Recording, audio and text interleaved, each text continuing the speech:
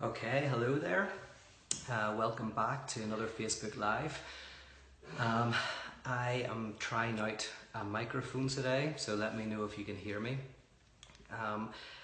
I want to talk a little bit about how we sensitize ourselves to the other and how we connect with others. So both of these, one is how can the other person, the people who are in our society who are treated as outsiders, how can we sensitize ourselves to the other, allowing them to be a disruptive agent of change in our lives, and how do we create spaces where we can unify in our differences. So that's the subject matter here. I'm only going to, obviously it's a Facebook Live, so we're only going to look at this for 20 minutes, 30 minutes. If you are interested in this subject, I'm going to be doing a whole seminar on it, a 2-hour lecture, probably in a couple of months.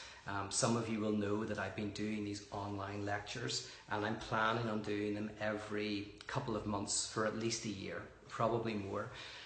They're free, you can donate, but you can, once you sign up, you'll get the previous one, you'll get the next one, and we've got loads of people. I mean, we've got 1,100 signed up for this next one, and we've had to cut it off because the technology only lets a certain number, and otherwise I have to pay a lot more.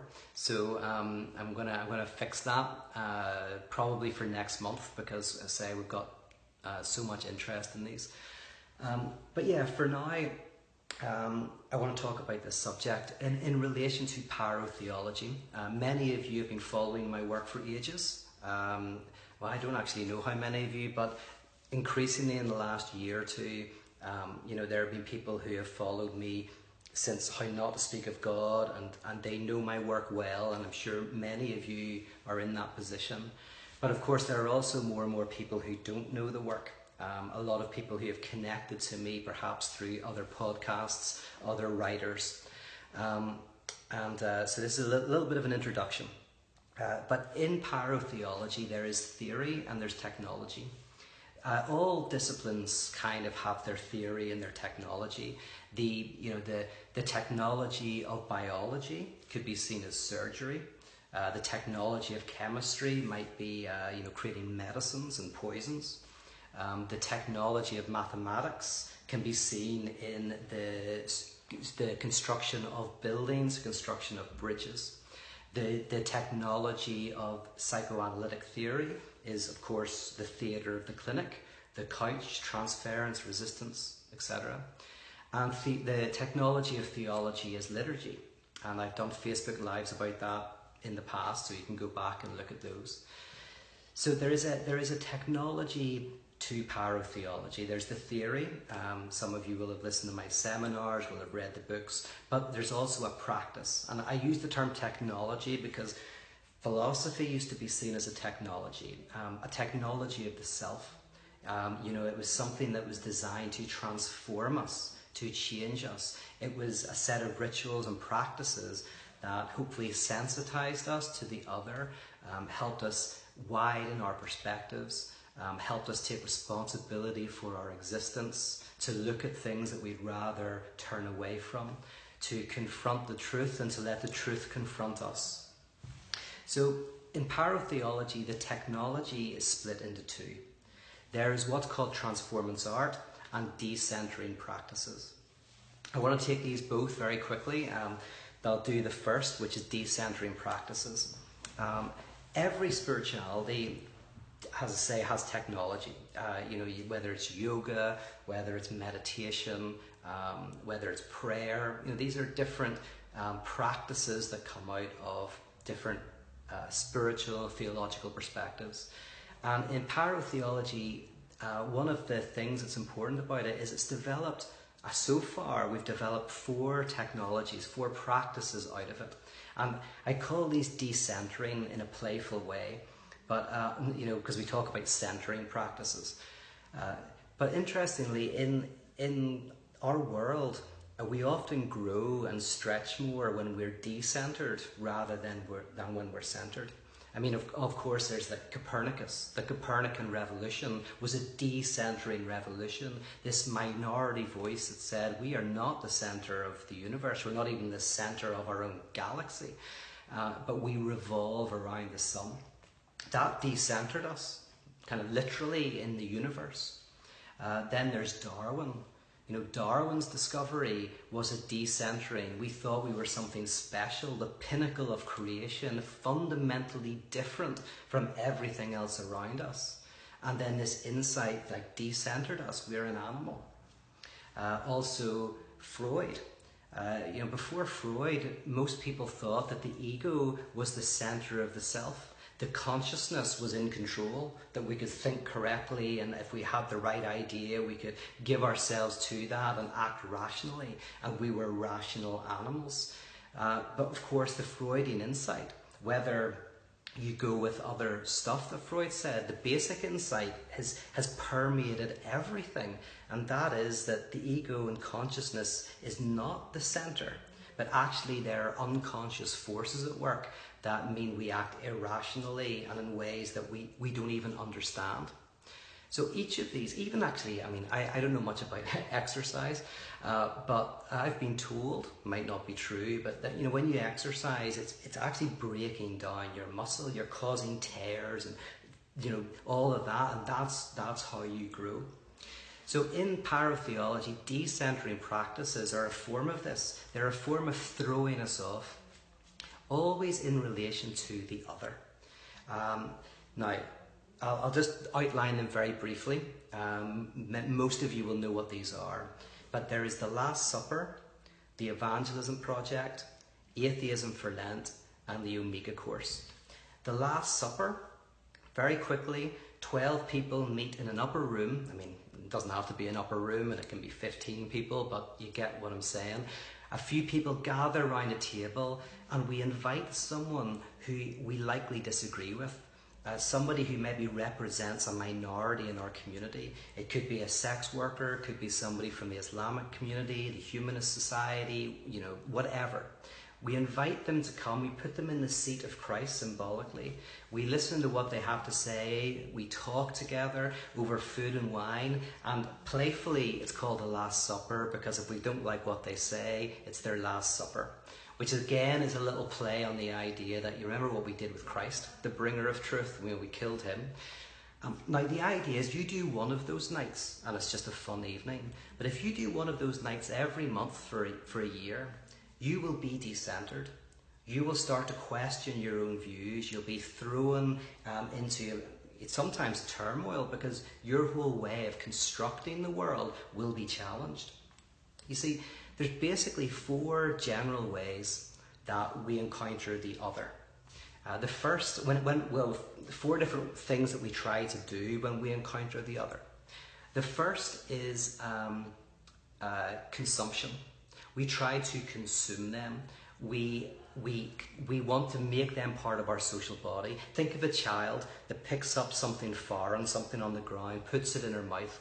If it tastes okay, she'll swallow it, and that becomes part of her body.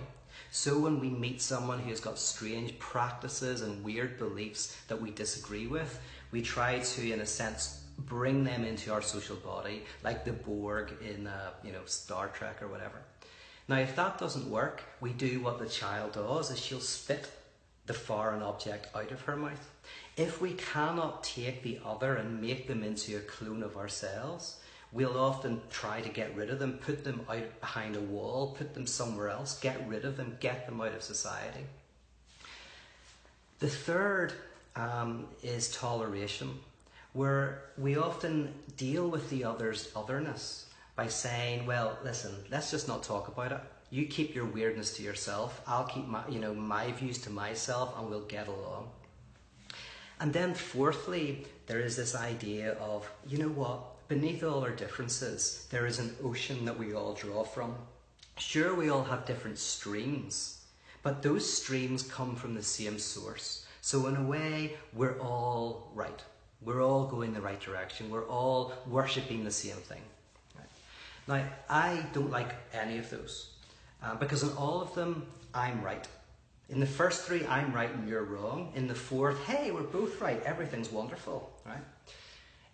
All four of them take away the truly devastating element of the other.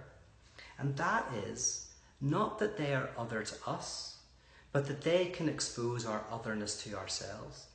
In other words, when I start to see myself through the other's eyes, I realize that my beliefs and practices are weird. At first I think they're weird and I'm just right. You know, the way I see the world is just the correct way, and anything that deviates from that is basically a bit bizarre. But then I briefly glimpse myself through the other's eyes and I go, oh my goodness, I'm a weirdo, right? The way we raise kids, the way I think about politics, the way we think about the world is a bit bizarre. And we try to protect ourselves from that at all costs. So the Last Supper and all the decentering practices are based on this principle of the other decentering us, of us seeing ourselves through the other's eyes. So that brings me to the Evangelism Project. The Evangelism Project is where we go to be evangelized by other communities. Right?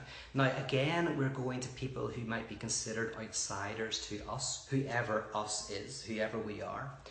But the evangelism doesn't happen when you say go to the Humanist Society or the Islamic community and say, you know, what do you believe? You know, you might be evangelized by that. But the Evangelism Project is about saying that the second part of the night is when we ask, what do we look like to you? You know, let me see myself through your eyes. What's it like encountering, say, the Christian community, if it's a Christian community? What's it like encountering the Christian community here in America, here in Los Angeles? You know what? And then you see yourself through the other's eyes and you're decentered. And hopefully you're challenged to be evangelized, to become a better person, to become more human, to fight for justice, to fight for the good, and to see how you or I are implicated in things that we didn't know we were implicated in. Because that's the problem. The problem is we all create pollutions, just like a factory making products. The factory doesn't necessarily mean to make some pollution, but this pollution comes out, it rains down somewhere else. When that community makes that pollution manifest, it brings it up to the surface and says to the factory owners, your product is creating a poison. Well, then the factory owners have a choice. Either they say, oh, I'm really sorry, we didn't mean to, we're going to make changes. Or they go, we don't care. Right? But either way, they're exposed for what they are. In the same way, we create pollutions that maybe we don't mean in our beliefs and our ideas. And when we're confronted with those pollutions, we'll either go, whoa, yeah, actually, I'm sorry, I'm really glad that you brought that up, that's painful, but I've got to do something about that. Or we go, I'm not going to listen, I don't care. So the Evangelism Project is about that. The third is Atheism for Lent. That's coming up, actually. You can sign up for that next month. That's where we listen to the outside voice to religion, where we spend 40 days over Lent reading the greatest critiques of religion, not to judge them, but to let them judge us. And by the way, I mean sacred and secular religion, because there's, I think, lots of secular religions. And so this pure atheism is like this purifying fire that we allow to decenter us. And I think it will decenter us whether we're theists, atheists, or agnostics.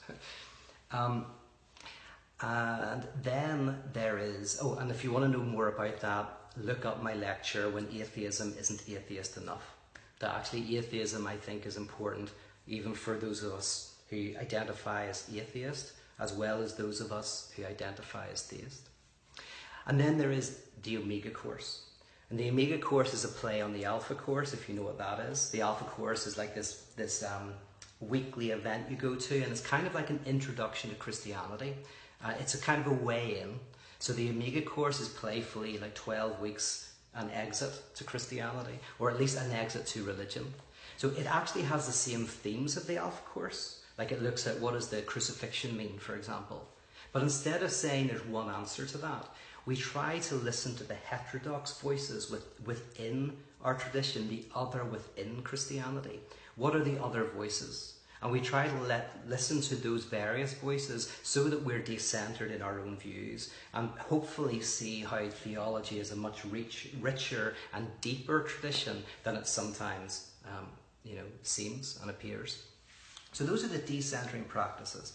And very briefly, the point of them is to see the other as a divine agent of chaos, able to decenter us in a way that will actually cause us to see difficult things, make difficult changes, and hopefully be a more sensitive and a more radical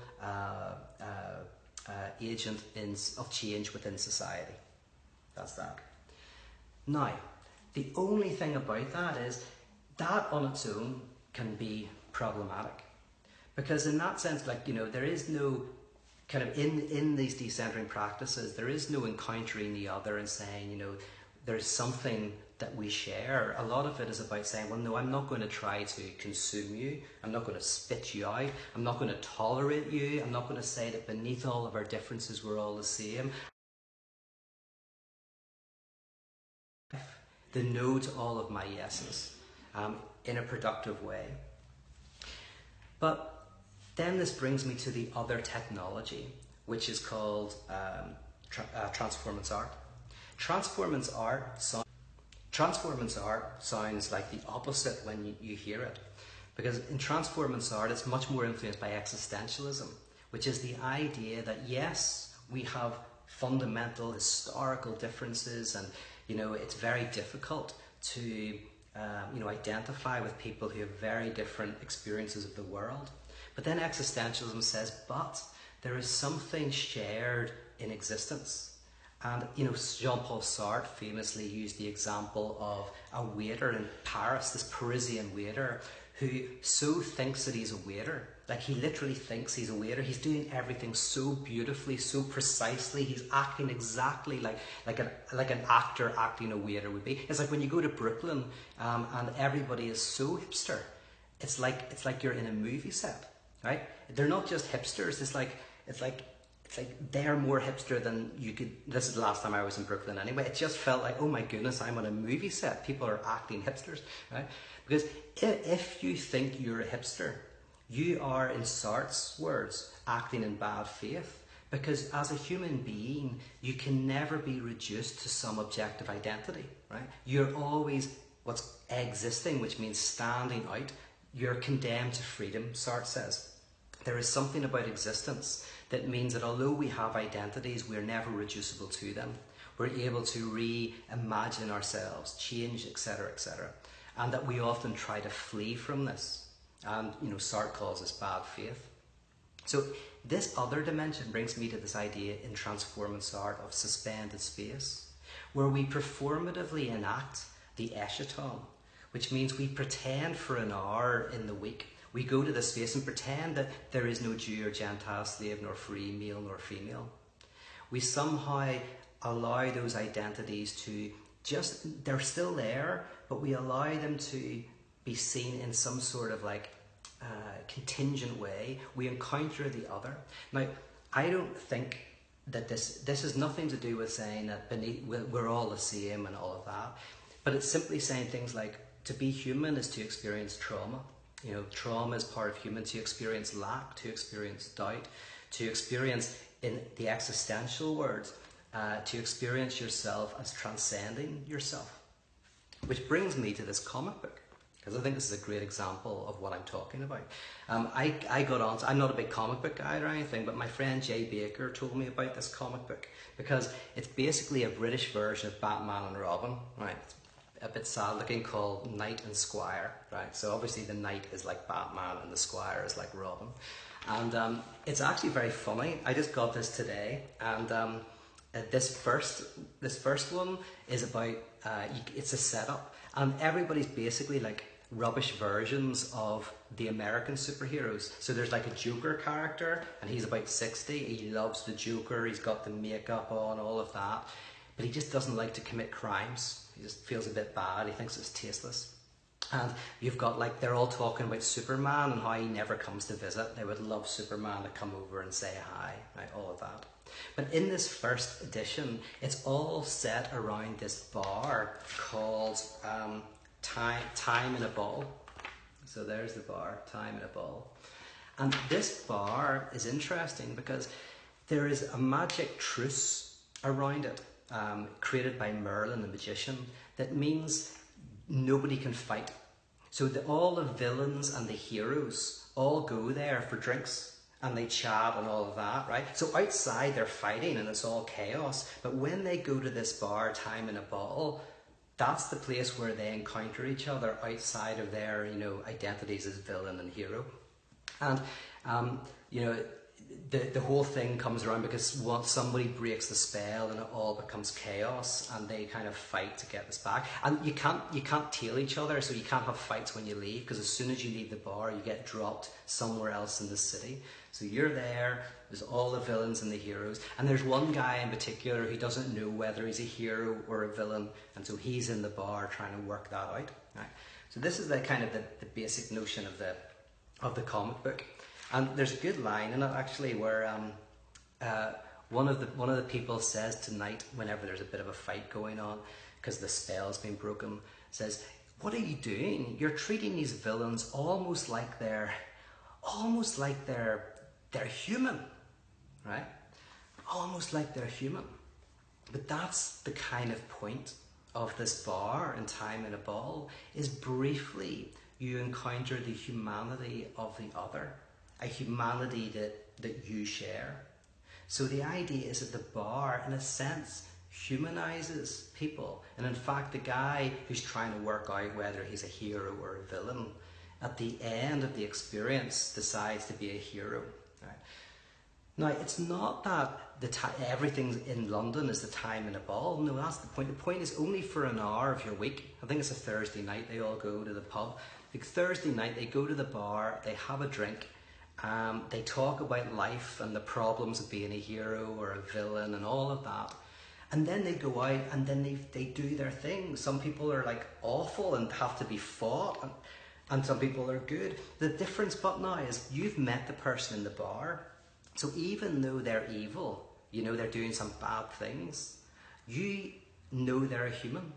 You've experienced their humanity in some brief, flimsy way. So when you're fighting with them, you're no longer fighting them because they are some monster.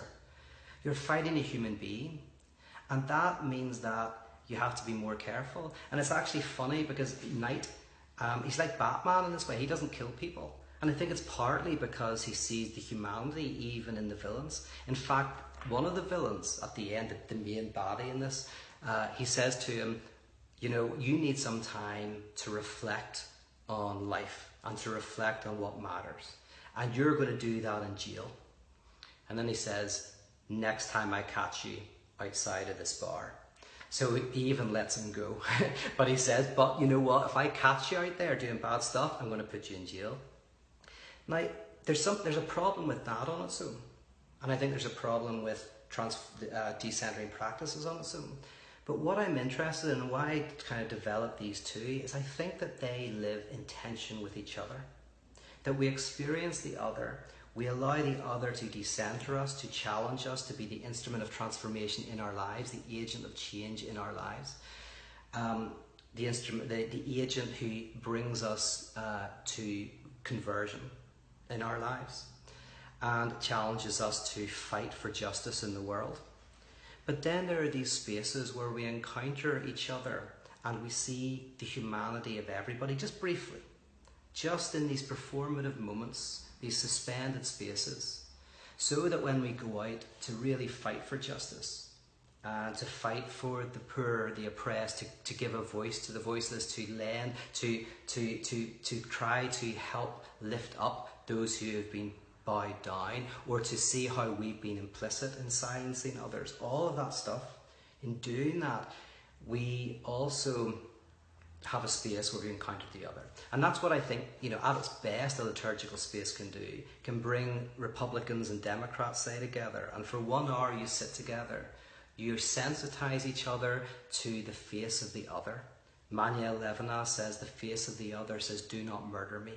So you look at the face of the other and it screams out, do not murder me, do not kill me, do not use me and abuse me and leave me by the side of the road. You experience the humanity of the other. And then when you leave, yes, we fight. Yes, we fight hard for what we believe is good and just and true. And we do what we need to do. But there's something about the humanity of the other we fight with that remains with us because of the suspended space that we can never quite do away with. We hear the cry of the other as we enter into a conflictual relation with the other. Okay, so there's just a few thoughts I wanted to do on the technology of paratheology, and I say the decentering practices and transformance art. Let's see if you've got any questions, and then I'll let you go. Let's see.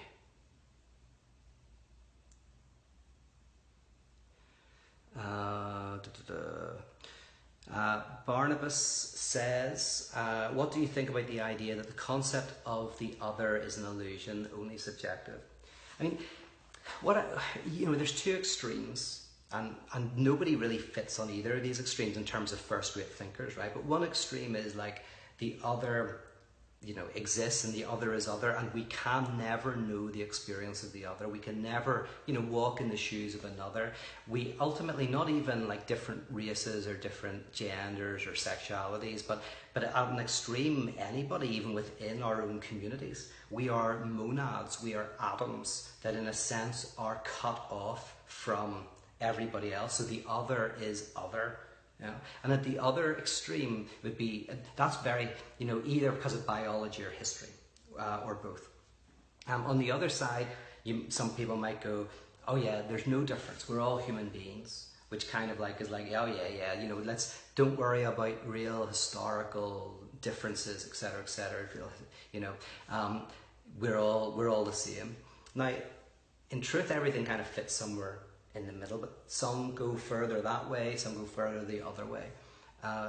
I'm very drawn to the existential approach, which is to take seriously the other and difference, but also to say that there is something about existence, human existence, where there is a shared trauma and shared, and by trauma I mean lack, the shared lack of being human that comes up in terms of doubts and unknowing. Now, it always looks different in terms of different communities and different histories, but there's something about being a creature of language that means that we have to wrestle with anxiety, basically.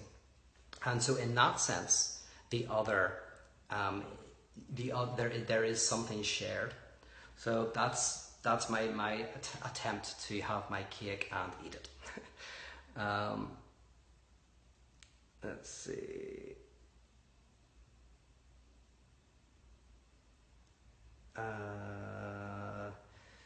People are making good comments and stuff like that, but not many questions that I can see. Sometimes, by the way, I miss the questions, and then I go back later and I see all these good questions, but I think that's probably because they've been put in after I've left, maybe.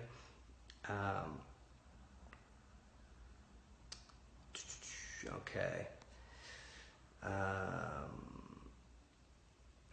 James says, thanks Peter, I liked your squirrel story you told last summer in Westwood. But I couldn't even, I forgot all about that story. Is that the one, it's an old one, where the Sunday school teacher says, what eats nuts, climbs trees and has brown fur? And one of the kids puts their hand up and says, Mister, I know the answer is Jesus, but it sure sounds like a squirrel. Yeah. I forgot all about that one. Yeah, that's a good one. I'm doing Pints and Parables in LA in a couple of days. I think I'll use that one.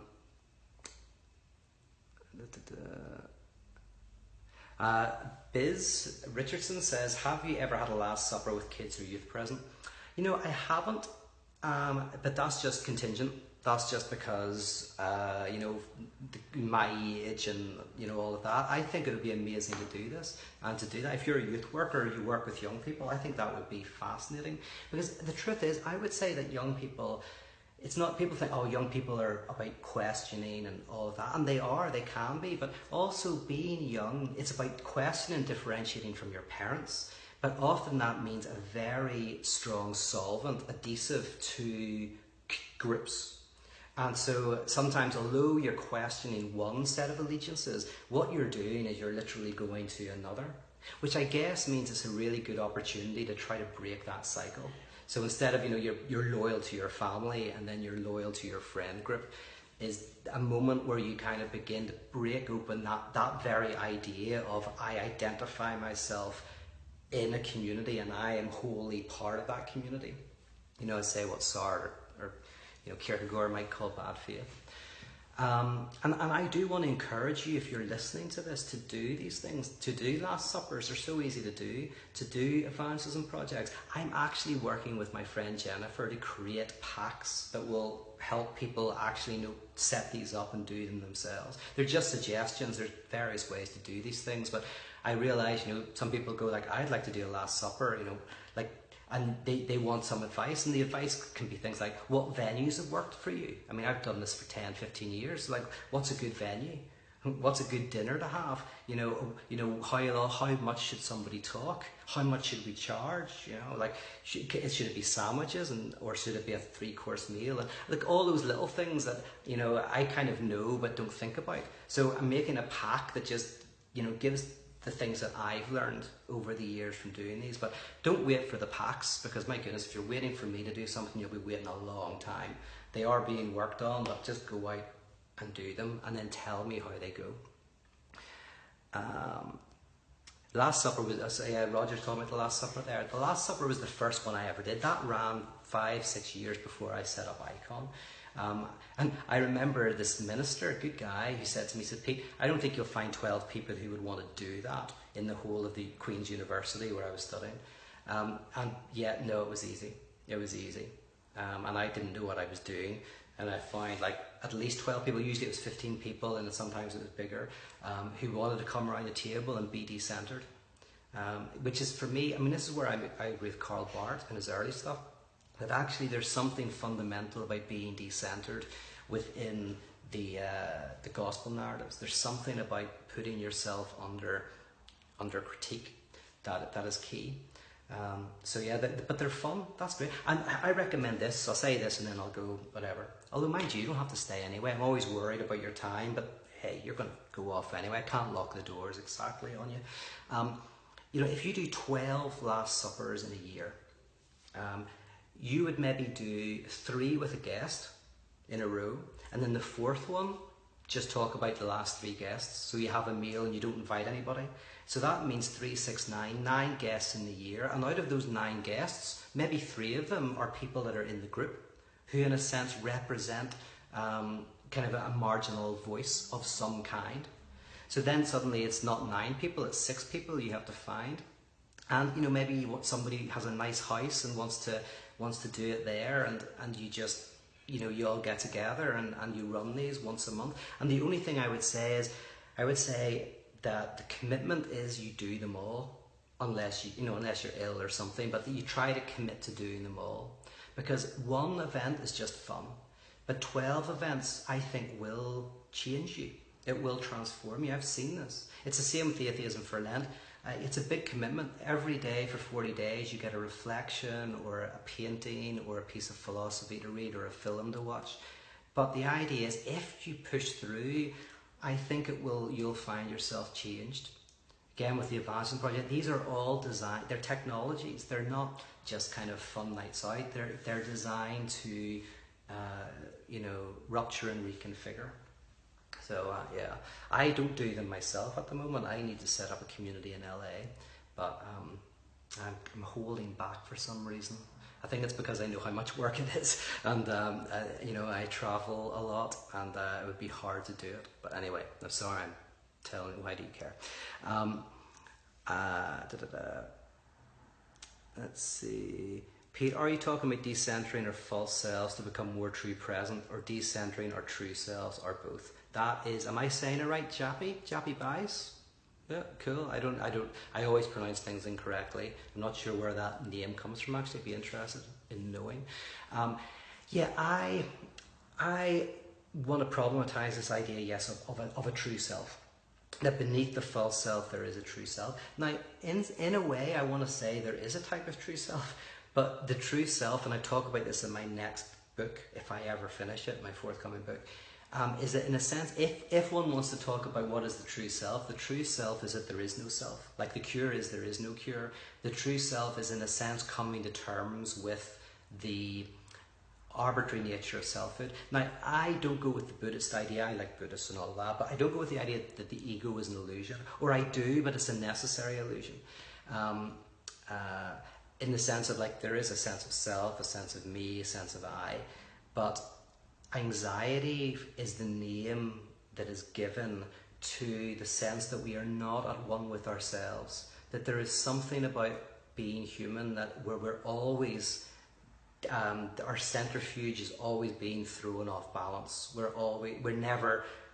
There's a lack of harmony, a certain chaos in existence, and what the challenge is to come to a sense of peace amidst that challenge. Now, if you've been following my work for a while, you'll know that, because I say that in various different ways. That in a sense, I talked about the rebel in the last Facebook Live who is satisfied in their dissatisfaction. There's something about don't ever think that we get to this harmony where we kind of bleed into oneness with the divine, and we don't need to eat Cheerios and all of that kind of stuff. That in a sense, struggle is part of existence, but we can change how we perceive struggle and enjoy it. Just like doubt. Doubt was where I started with my work. I didn't try to get rid of it. I didn't try to say it's a necessary evil or something. I just said, what if doubt is not negative? Because we often experience it as negative. What if it's positive? What if it's wonderful and beautiful? So, all we did and all I tried to do is change how we perceived the doubt that already exists within us.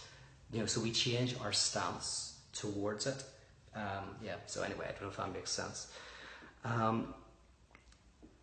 Oh yeah, Jappy is from South Africa. Very cool. My friend Phil Harrison wrote a movie. There's half in South Africa, half in Belfast, because he spent a lot of his life in South Africa. It's called The Good Man. It's very good if you can watch it. I enjoyed it. He's written his first book of fiction. Got a big deal for it, and I'll tell you more about that when it comes out. Yes, Mary says she loves the chair. It's not my chair, sadly. It's my friend's chair, but it's an amazing chair. It's very comfortable, very nice. All right, guys. Thank you so much for tuning in. As I say, if you want to pick this up on eBay or something, Knight and Squire. It's quite funny, and I think captures the idea of suspended space in a quite a powerful way. In fact, I might even include it in my Atheism for Lent. One of the days might be just reading this comic book. All right, take care of yourselves, and I'll check in with you again soon. Bye-bye.